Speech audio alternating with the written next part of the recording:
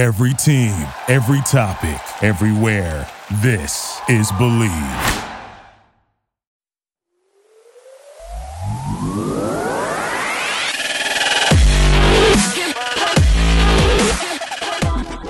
Bienvenidos, señoras y señores, to the Bleed Lows podcast. This episode of the Carne Asada is brought to you by BetOnline. Basketball's back, and BetOnline remains your number one source for all your sports betting needs this season. You'll always find the latest odds, team matchup info, player news, game trends at BetOnline. And as your continued source for all your sports wagering information, BetOnline features live betting, free contests, and giveaways all season long. It's always the fastest and easiest way to bet on all your favorite sports and events, whether that's the NFL, NBA, NHL, MMA, tennis, boxing, or even golf. So head to betonline.ag to join and receive your 50% welcome bonus with your first deposit. Make sure to use your promo code BELIEVE, B-L-E-A-V, to receive your rewards. BetOnline, where the game starts. And joining us on the Carne Asada is three-time Manager of the Year and the author of a new book called The Book of Joe.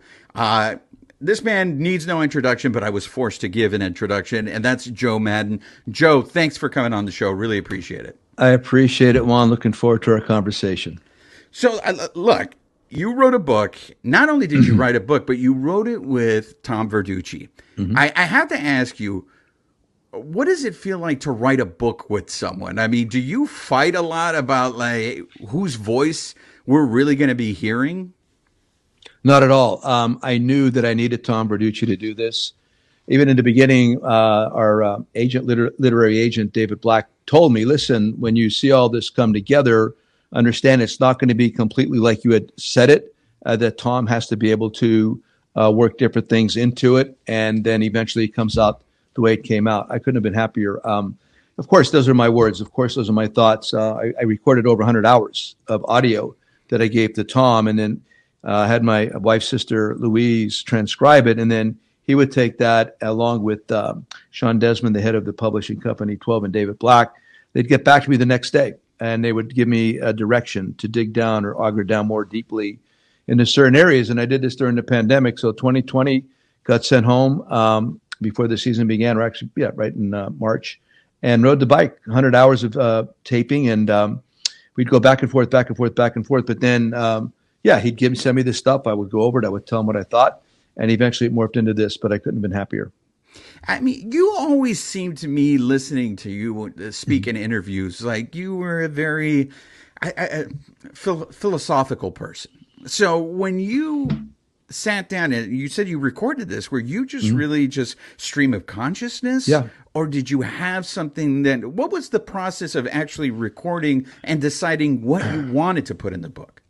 I went chronologically. So I just started like back when I was a kid and tried to move it up to present day. And I found out that I was much better moving as opposed to sitting down. So that's the bicycle. So I'm in this huge RV park, really big circular RV park. I get on a bike, and it was hot. It was the warmer months of Arizona. And I put that thing in my pocket, the dictaphone. Here came the cord up here. I taped that, clipped onto my necklace, and I would go. And I just felt, like you said, a stream of consciousness. I was able to really recall events, moments. I've always been able to do that. But it was really, really kind of interesting the way I was really able to dig down more deeply with direction. And that's it. And I'm good. I'm good at recalling moments from the past. I think that's the product of having led a really good childhood and have had like markers in time, whether it's places I've been or how it's identifiable with music and the people that I was with. So it was not difficult. Now, I mean, listen, I'm no photographic memory, but I was able to lay it out that way. And like I said, it got to certain moments where I was asked to get down a little bit more deeply, and then you're able to do it. But I need to be moving. To record 100 hours sitting here like this, I couldn't have done it. So as I've gotten older, I found myself, I censor myself less. I really just feel like I could care less now what people, as opposed to when I was younger. Looking back, when you recorded, looking at the transcripts, did you sit there and go, oh, maybe I shouldn't say that because it might hurt someone? Yeah. I mean, I didn't want to hurt anybody, but I have to. it goes to that one paragraph or that one section of the book, One True Sentence, the thing that I've learned from Ernest Hemingway. There's certain things that, you're not just going to sit there and bleed everything out. I wanted to be, like you suggested earlier, the philosophical component of my life, as well as the baseball component, and try to morph them and meld them together. And I think that's what we did. So there's certain things, there's certain things in our life that you want to keep it. It's between you and other people. We all have that moment. But overall, I wanted it to appeal to, of course, baseball folk. I wanted to appeal to leadership. I wanted to, whether it's a Little League baseball coach, a high school teacher, whatever it may be, a corporation, somebody, a CEO in a corporation. We just got a comment from somebody that it should be required reading for an MBA course. Somebody told us that more recently. So that's what I was looking for. I'm not the kind of guy, I'm not here to grind on anybody. Listen, I'm not perfect by any means. But the point was philosophical, yes. Baseball, yes. And try to get the message out there as well as I could. So one of my favorite chapters is the Try Not to Suck. Only because my compadre has been telling me that for years. That's his way of motivating us whenever we go play. Hey, try not to suck. So are you the man who originated Try Not to Suck, or where did you hear Try Not to Suck?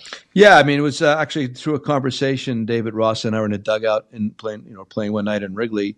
And the concept comes from try not to embarrass yourself. As a professional, as a manager, as a player in the major leagues, you got cameras there, you got writers there, you got streaming there, you got Twitter there, you got all kind of social media there. And at the end of the day, you're just trying not to embarrass yourself. And that morphed into conversationally trying not to suck. So then all of a sudden, here comes Javi Baez up to the big leagues, and I have him in my office, at this little tiny office at the old Wrigley before they made it into something spectacular. And Javi's sitting across from me, and we get done. I'm ready to conclude. And I say, one more thing, Javi, before you leave this room. I want you to do me one favor. When you go out there, try not to suck. And then I repeated that to the press. They said, what'd you say to Javi? And so I said, well, I told him. And then the last thing I said was that. And that's where the legend began, to the point that we've had a trademark. Jay and I have had a trademark. My wife and I, it's on T-shirts everywhere. That made a ton of dough for our foundation. And that it turned into, we did not suck at the conclusion of the World Series. So it was about, and think about it. You don't want to embarrass, but nobody wants to embarrass themselves. So we're really trying not to suck. Wow. So did you have the idea for the podcast all along, or was that a tie-in that you guys wanted to do with the book? Do you enjoy doing a podcast? Yeah, what happened was, I got a lot of inquiries to do media after I was let go by the Angels, a lot of TV stuff and whatever. And that would require a lot of travel. That would require putting a suit on. That would require a lot of things I didn't want to do right now. But again, we talked about it earlier, through the technology that's available to us now. I'm sitting in my back room here. I'm looking out over the 8th hole of my golf course. There's a squirrel over there eating my bird food. And this is where I'm talking to you from. So I like the setting. It's something where I could get the message out via technology in this particular situation. I did like it. Here's the thing. I do want to get back into the game. And for me to get back, I need to keep my dialogue going. I need to remain contemporary with what's going on. I need to know what my thoughts are. If you don't, they'll become dormant. And then once they become dormant, you could start them up again, but it takes a while to kickstart it. And for me, I like to work with a dimmer switch and not an on and off switch. So this is the dimmer switch, is to be able to, this time after being let go by the Angels, to remain attached somehow and keep the dialogue going somehow without totally shutting it off, which I think will then permit me to jump back in when the opportunity arises. You mentioned that you want to get back into the game, and you have this way of staying modern. I had to ask Joe, it's not like the way you were let go by the Angels, I thought was wrong. But I think the thing that's classy about you is, like, it's not like this is the first time it's happened for you. Right. You've left other places. How do you suppress the emotion of it and realize, hey, I got to be careful, because whatever I say now may catch up with me in the long run and might prevent me from getting another job? Correct. But I can't worry if I'm telling you what I think. Tell me what you think, not what you've heard. That's a part of the book. So I don't want to work anywhere else under false circumstances or pretenses. So the book and all these things that I'm doing, I think is very transparent regarding how I feel and what I think. So the next opportunity I get would be with somebody that I want to be aligned with philosophically, emotionally, mentally, baseball-wise, however you want to describe it. And that's it. So, yeah, you could preclude you from getting opportunities, but I don't want those opportunities anyway. I want to believe, with the Astros winning and Dusty at the helm and the way the industry operates, people are going to recognize that. And I know Dusty well, and Dusty obviously would listen and he will incorporate, but Dusty's also going to manage in a way that he had learned for many years and the people that he had learned from. I'm in agreement with that. I want to use analytics and tech and everything else. I do, but when the game begins, you have to make adjustments on the fly. You have to be nimble, flexible, all these different things that can't be so static as information or data given to you before the game. So yes, I want to work. Yes, I'm being very transparent, but that's the only way to be. And I never would want to work under false pretenses. So we are a Dodgers podcast. We focus primarily on the Dodgers. So, 10 years in the postseason, we have one World Series to show for it. Look, every other organization will probably take that, right? But the fans, they want to see their team. I think the fans want to see more than one championship.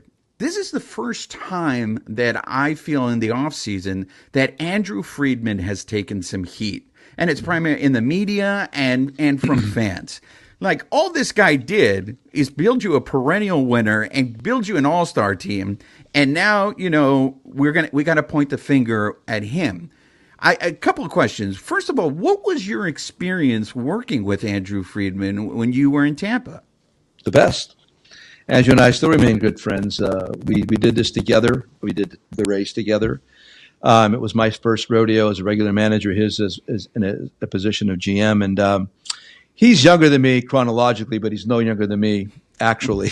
So we had a really good time, and we could identify on a lot of levels and still do.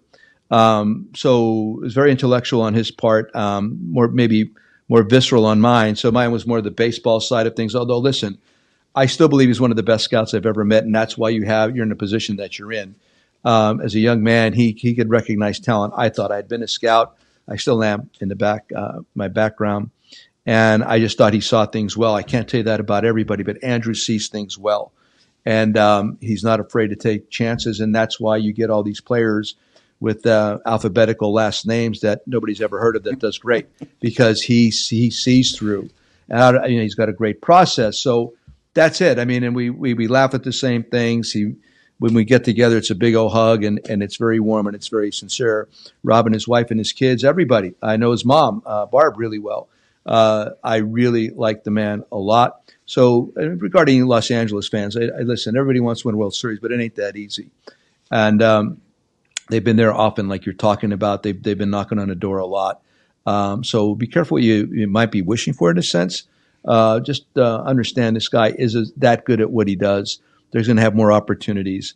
But winning a World Series, running the gauntlet on an annual basis to get down to the last game of the season and win it, there's a lot going on. It's not like back in the day, you win the National League, you win the American League, 7 games, you go home. It's a lot more deep. And they had injuries this year. Not having Walker Buehler is a significant loss. You're a perfect person to speak to about this because you've experienced it from both ends. You've lost a World Series, but you also won a World Series. Looking at back, it seems all the athletes we talk to seem to remember their failures more than their successes.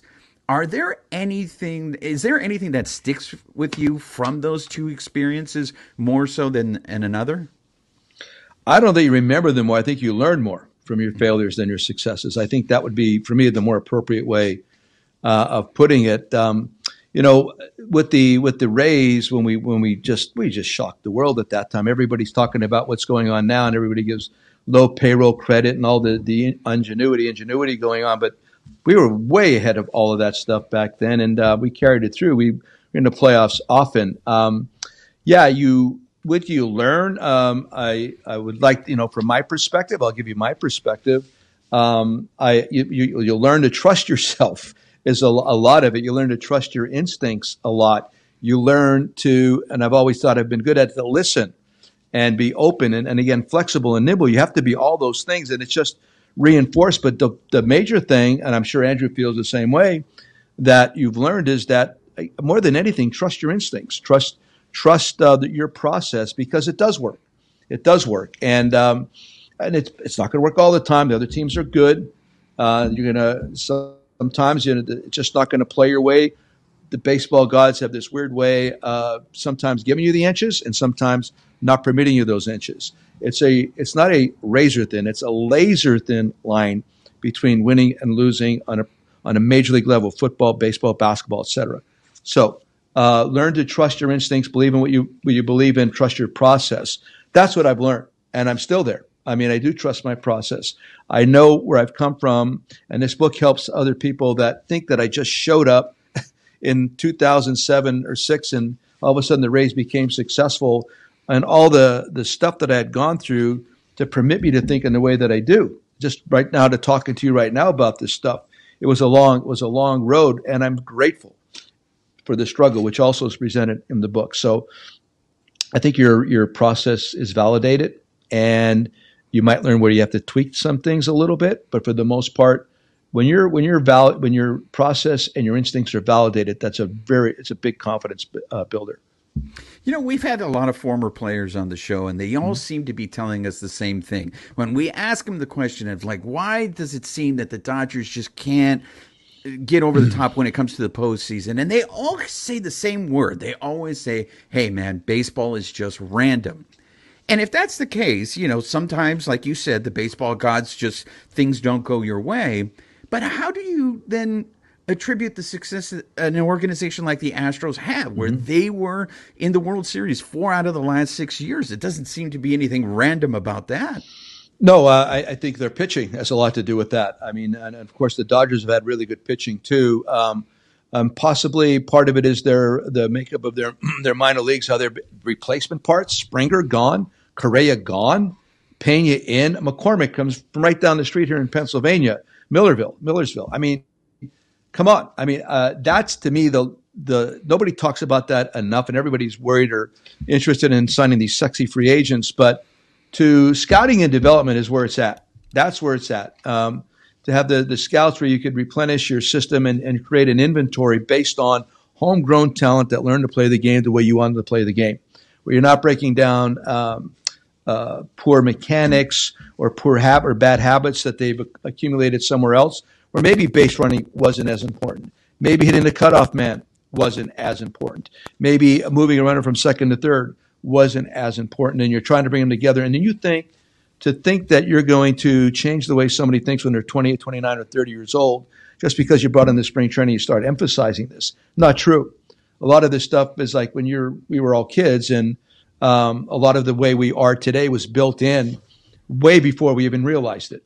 And that's what's happening here. So when you could, and that would be the thing, given an opportunity to really put something together, which I would love, I would really start with scouting and development primarily, and build this mega beautiful way of teaching the game, a glut of really good players, and then take it from there. And that's why Houston's been good, because these guys have grown up, they've known each other, they like each other.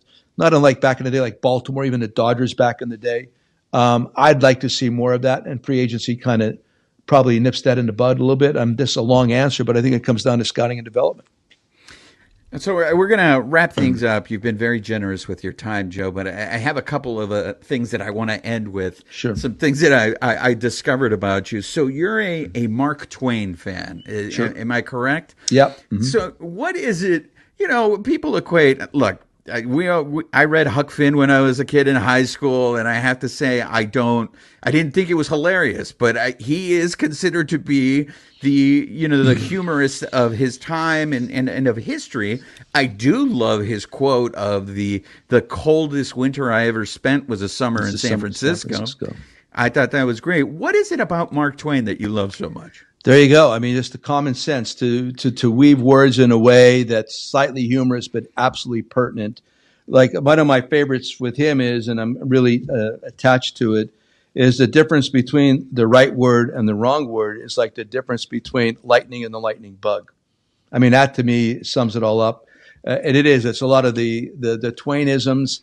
Listen, I didn't read a whole bunch of his books. I've studied more and I've read more about quotes and just different things that I pick up. It's not like I sat down and read all of his books because I didn't. Like you said, it's been tough to get through. But his ability to cut to the chase and bring humor and a real vision in a couple words, to me, that's really pure talent and artistry. And I would love to sit down with that man.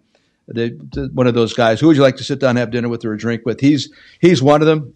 Branch Rickey's another one of them. Pat Conroy recently passed away. Author, one of them. I mean, these are the guys that really have turned me on. Bruce Springsteen, I haven't met Bruce yet, but his music really influenced me when I was at Lafayette College. And I wish Led Zeppelin would just get back together for one concert that I could attend. And Luciano Pavarotti passed away too soon. I missed him.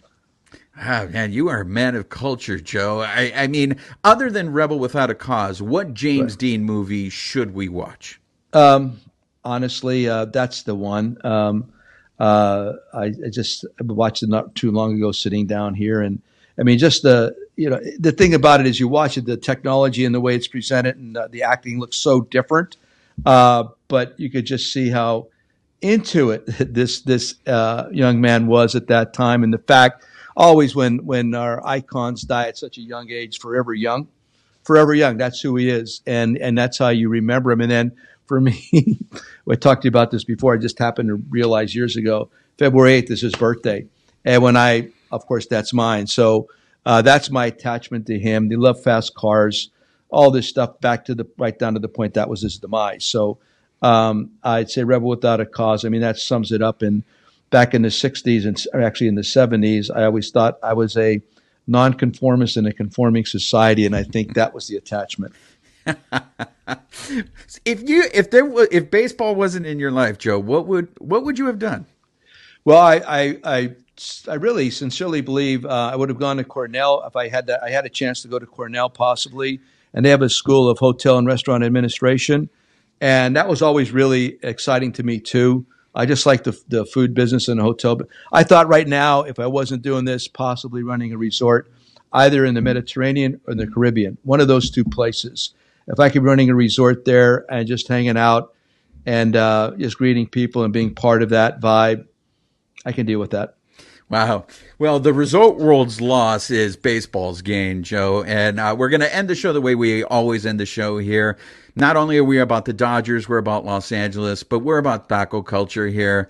You were here, with the Angels. We need to know, what is your favorite taco and where did you go to get that taco? Oh, the place in Seal Beach. Gosh darn it! It's right on by the pier there. Gosh darn it! My kids, I should take them there all the time. Can we please? It's right off the pier in Seal Beach, right down Main Street. You make a left. It's right. That's the place. We got to look up the name. You're gonna make me go to Seal Beach now and then just go walk up and down Main Street is what you're telling me. You just go down the Main Street. You make a left right there when it dead ends, and 2 doors down, this Mexican restaurant that was my favorite. But in Arizona, in Mesa, was Los Dos Molinos. They had New Mexican styled enchiladas. It wasn't Avila's, was it? No, it wasn't El Ranchito. No, not El Ranchito. No. Listen, brother, you got to look this up. It's right there. I'll text somebody afterwards. Okay. My kids, the best. They had their own homemade chips that were like big rounded ones. Deep fried. Just almost broke them like a host, like a priest would do before communion. And that was their chips. God, it was so good. It's not taco surf, is it? Was it a fish taco? Is that no. I just like a good. I mean, I love pork and anything. Uh-huh. I love chili verde and anything. That's always been my go-to. So, are you more carnitas or al pastor? El pastor. See. All right. Yeah, there yeah, we go. Yeah. Okay. Fabulous. Well, Joe, we can't thank you enough for stopping by. I thoroughly enjoyed this conversation. I feel you're the kind of guy that you could literally have a conversation about whatever subject. And I can't wait to see you get back into baseball. We saw Bruce Bochy. We Yeah. see the success that Dusty Baker. And I feel like you were ahead of your time in the sense that you embraced the data that that these front offices have been in, and to me it's like that information's always been around. I don't know where all of a sudden it became this emphasis of we're spending too much information. We've always had that information. Right on, brother. I mean, everybody's acting as though baseball cannot survive without this method. If you subtracted every analytical piece of information there is and went back to the advanced scout, the scouting departments, player development, it did all that, I promise you the best team's still going to win, and it's going to be a little bit more entertaining because the whole game's going to be played and not just a micro of the game. Well, again, thank you, Joe. Best of luck with the book. Everybody, thank you, brother. The Book of Joe, and then also his podcast. You get to hear all this stuff. And then we're going to figure out this taco place that Joe's talking about. How do I? Okay, I'm going to have the people, from 12. I'll have Roger. Have text. Yeah, please. Yes, because it's right there and it's driving me nuts. I'm sorry. No, Thanks, no worries. brother. There we have it. There you go, ladies and gentlemen. Joe Madon. Thank you. Be well, man. Thanks, Juan. I appreciate it. Big thank you again to Joe Madon for joining us on the show. I really enjoyed that conversation, Babyface. What was the thing that stuck out the most to you? I mean, just hearing Joe. I mean, he's down to earth guy. He's been in this game for a long time, and kind of hearing some of those things that we've heard about the game. The randomness. What it takes to win. What kind of sticks out to a manager, World Series winning manager, right? And Joe Madon, what kind of he remembers, what he takes, from his losses, and winning the World Series, and just all that, I mean, I thought he was great, and rooting for him, get back in the game. I think, the game needs, more guys like Joe Madon in the game. You know what I thought was interesting, and we didn't even get into the fact that this guy spent 15 years in the minors, right? Mm-hmm. So not only that, and then when he got the Rays job the year before, it's not like he inherited a great team. The year before, the Rays had the worst record in baseball. And then next year, he had him in the World Series. I mean, we all saw what he did with the Cubs. The fact that, the Cubs hadn't won a World Series in 108 years. And then Joe Madon comes along and the Cubs win the World Series. It's in his book, so I strongly encourage you guys to read the Book of Joe. But he goes into what happened with the Cubs in terms of after they won the World Series, why didn't things work out? I'll say this. I mean, Dave Roberts has not done anything contrary to what a lot of people feel. I don't think Dave Roberts has done anything to lose his job. But if Dave Roberts, we always ask the question, you always ask this, Babyface. Okay, if Dave Roberts, then who?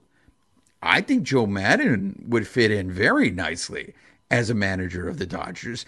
And honestly, I didn't get a chance to ask him this and because we ran out of time, but I feel like he has Dodger connections because he was on that staff with Scioscia. And that coaching staff, when the Angels won the World Series, was mainly all Dodger players. So if you guys are worried about, the Dodger way, I feel like Joe Madon was indoctrinated into the Dodger way. What do you think? Yeah, and we mentioned it too. He has that connection with Andrew Friedman. He talked very highly of Andrew Friedman. Not saying anything, about Dave Roberts. Dave Roberts is the manager, but I actually thought when Friedman came and then Mattingly was gone, right? They were going to pick their guy. I actually thought Joe Madon was going to be the guy that was going to come over, but he was still in Tampa Bay, and it wasn't until the next season that he got the the Cubs job. But at that time there was some rumblings like, hey, maybe it's going to be Joe Madon bit. Right. I remember that. And then he ended up going with Doc. So there is that connection. It is interesting. I mean, you never know what happens in baseball. And Joe Madon is looking for a job, and you don't know. It doesn't look like he's going to get a job this year because there's no openings right this year. Yeah. So you never know what's going to happen down the road. But Joe Madon, he he uses the analytics, but as he said, you got to also use your feel, right? Your feel for the game. And I think that's something that I think a lot of Dodger fans kind of would be open to. They don't really want to see that by the script, which we think is happening. And they may say it's not happening, but we kind of seen it, in managers like Dusty Baker, that they use the analytics, but they also go with that feel for the game. Did that surprise you, that analytics? Because I always felt that he embraced the analytics, right? But the answer that he gave us didn't seem like he embraced it. I mean, what did you think of that? Yeah, I mean, I think he like we were discussing this. He kind of knows. Okay, if this player is killing, if that's killed us or killed this pitcher, he kind of knows that's the analytics, right? Like it's been there, but yeah, I mean, I think every manager has to kind of embrace the analytics in today's game, right? It's like I don't think if a manager said, "No, what, I'm not using any type of analytics," it's probably not going to work, right? So I think he's taking takes what he can take. If I can take this part and use this bit and use this bit, but I think a lot of his managing is still by feel and kind of his gut feeling of how the game is progressing. I think you bring up a very good point. Can you think of any organization that doesn't use analytics in today's game? No, I mean, there's every team. I mean, like the thing with Bochy just got back into the game, right? And I don't think Bochy is a high analytics guy. Right. I think he's more of that type of feel guy. And it was interesting because when he supposedly retired, right, from San Francisco, and he just got a new job, I think there was something more to that. I think that's kind of when Farhan took over, and they, Farhan, big. You think he was forced out? I think it was kind of more of something like that. Like, hey, you know what? We're moving in a new direction. Retiring starts better, sounds better than getting fired, right? Yeah. Especially Bruce Bochy, right? So I think that might have had something to do with it, and let's see how he does in Texas. Let's see.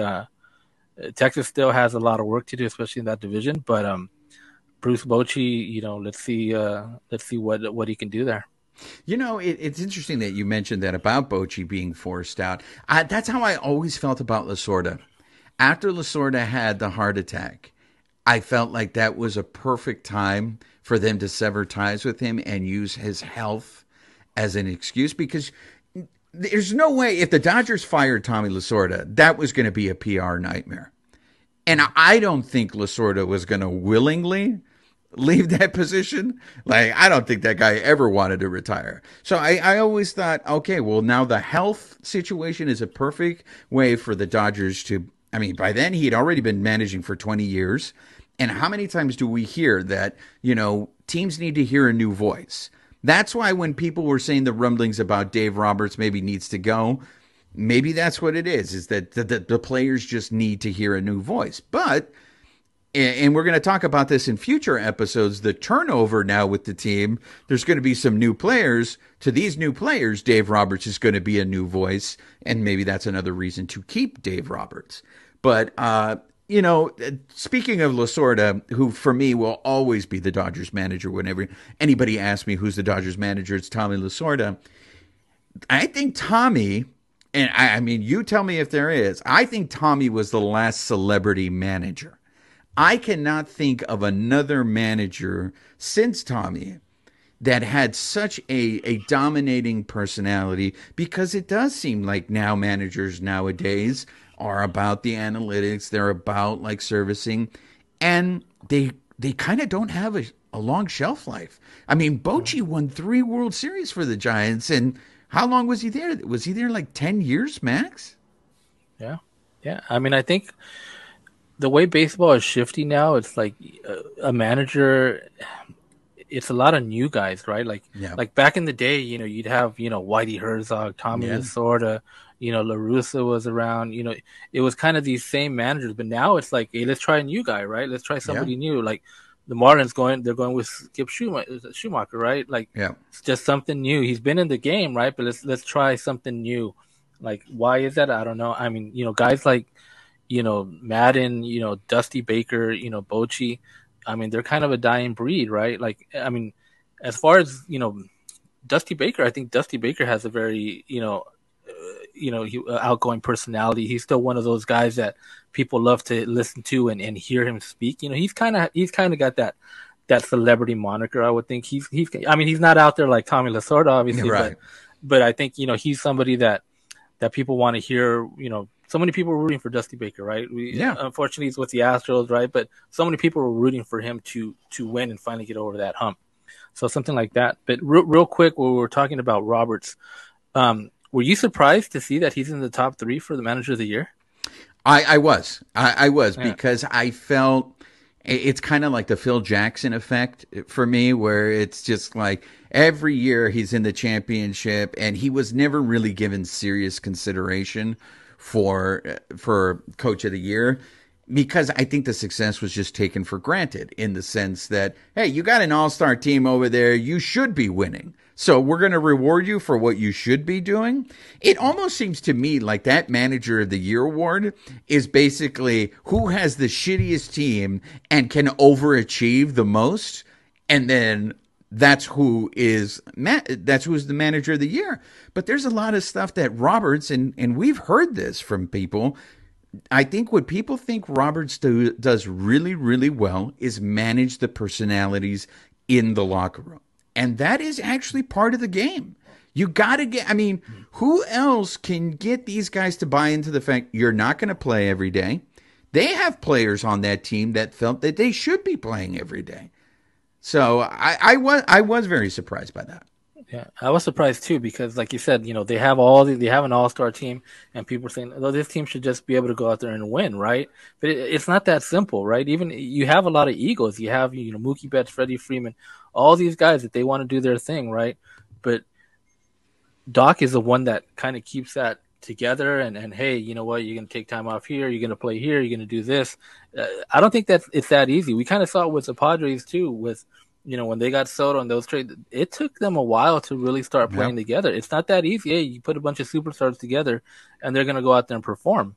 It's not that easy. So I think that's one of the reasons, that they saw it this year with Dave Roberts. And I was surprised Rob Thompson wasn't in there for the Phillies, right? Because who is it? It's Snitker,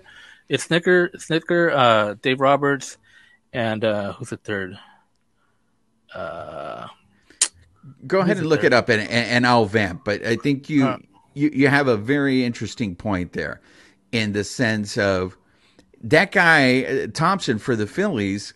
But the Phillies the Phillies got hot, I guess, at the very end in order to get into the playoffs, but they really never had a dominating stretch. And I think once they fired Girardi, I think there was no expectations. Honestly, I don't think anybody even acknowledged the job Thompson was doing until the Phillies got into the NLCS, until they got into the World Series. Did you end up finding it? Yeah, so it's Snitker, Roberts, and Showalter. So it's 3 teams that you kind of expected to win this season, right? Yeah. It's not really that guy that like took a team out of nowhere and got him into the postseason. Now, of course, it's regular season that has nothing to do with the postseason, what happened in the postseason. But like I said, Thompson could have been a guy that he took a team from the Phillies. Obviously, you got him into the playoffs, and like I said, what they did in the playoffs, that wasn't in consideration. But yeah, I'm kind of surprising that those were the top 3 guys. You kind of expected those teams to win this year, right? Yeah, I mean, we need to find somebody who has a vote in that so they can explain to us, because I never, especially when it comes to managers, it's like, what are you looking for? What is the criteria in order to get them to qualify? Because if it's just based on records, then it should be the 3 guys that are nominated this year. I mean, that's what we do with the players, right? With the players, we can look at their numbers. So what's the criteria for managers? When you look at the American League, it was Francona, Brandon Hyde from the Orioles, and Scott Service from the Mariners. So the Mariners kind of, they did something they haven't done in a while. The Orioles were kind of in contention right to the very end. So you can see that. But that's more my theory, right? Yeah. With the Orioles. Nobody expected anything from the Orioles. And because they contended, it was like considered a miracle in many baseball circles. Like, wow, look at what the Orioles are doing. So I don't know what the criteria is. And even with Francona, the Guardians, I didn't think that they were going to win that division, right? Or like everybody had picked the White Sox from the beginning of the year, right? I know I'd picked the White Sox. Yeah, I picked the White Sox. And I only picked the White Sox because all my friends are from the south side of Chicago, because everybody knows I fucking hate La Russa. So I need to have my head examined for that pick. But anyways, Joe Maddon got back to us, for those of you listening to the show, and we know the name of the taco place in Seal Beach that he was talking about. It's called El Burrito Jr. So if you guys are in Seal Beach for one adventure there, go check out the tacos there. Let Joe Maddon know whether he was right or not. So again, that was really great. I really enjoyed talking to Joe Maddon. Again, for those of you listening, if you've just stumbled across us, make sure you're subscribed to the podcast. You can listen to it when you're driving into work. You can have it in the background when you're working at home. If you want to watch our beautiful faces, subscribe to the YouTube channel. You can watch all past episodes on there. We also even put in some other little one-off videos on our YouTube channel. So look, we're going to give you Dodger content, right? That's the main focus. But we might throw off some one-off episodes where we have some different guests, somebody like Joe Maddon. So continue. Please help us spread the word. Get people to find out about the Bleed Lows podcast. So that's going to do it for us on this episode. This episode of the Carne Asada has been brought to you by Bet Online, where the game starts. Buenas noches, everybody. Thank you for listening to Believe. You can show support to your host by subscribing to the show and giving us a 5-star rating on your preferred platform. Check us out at Believe.com and search for BLEAV on YouTube.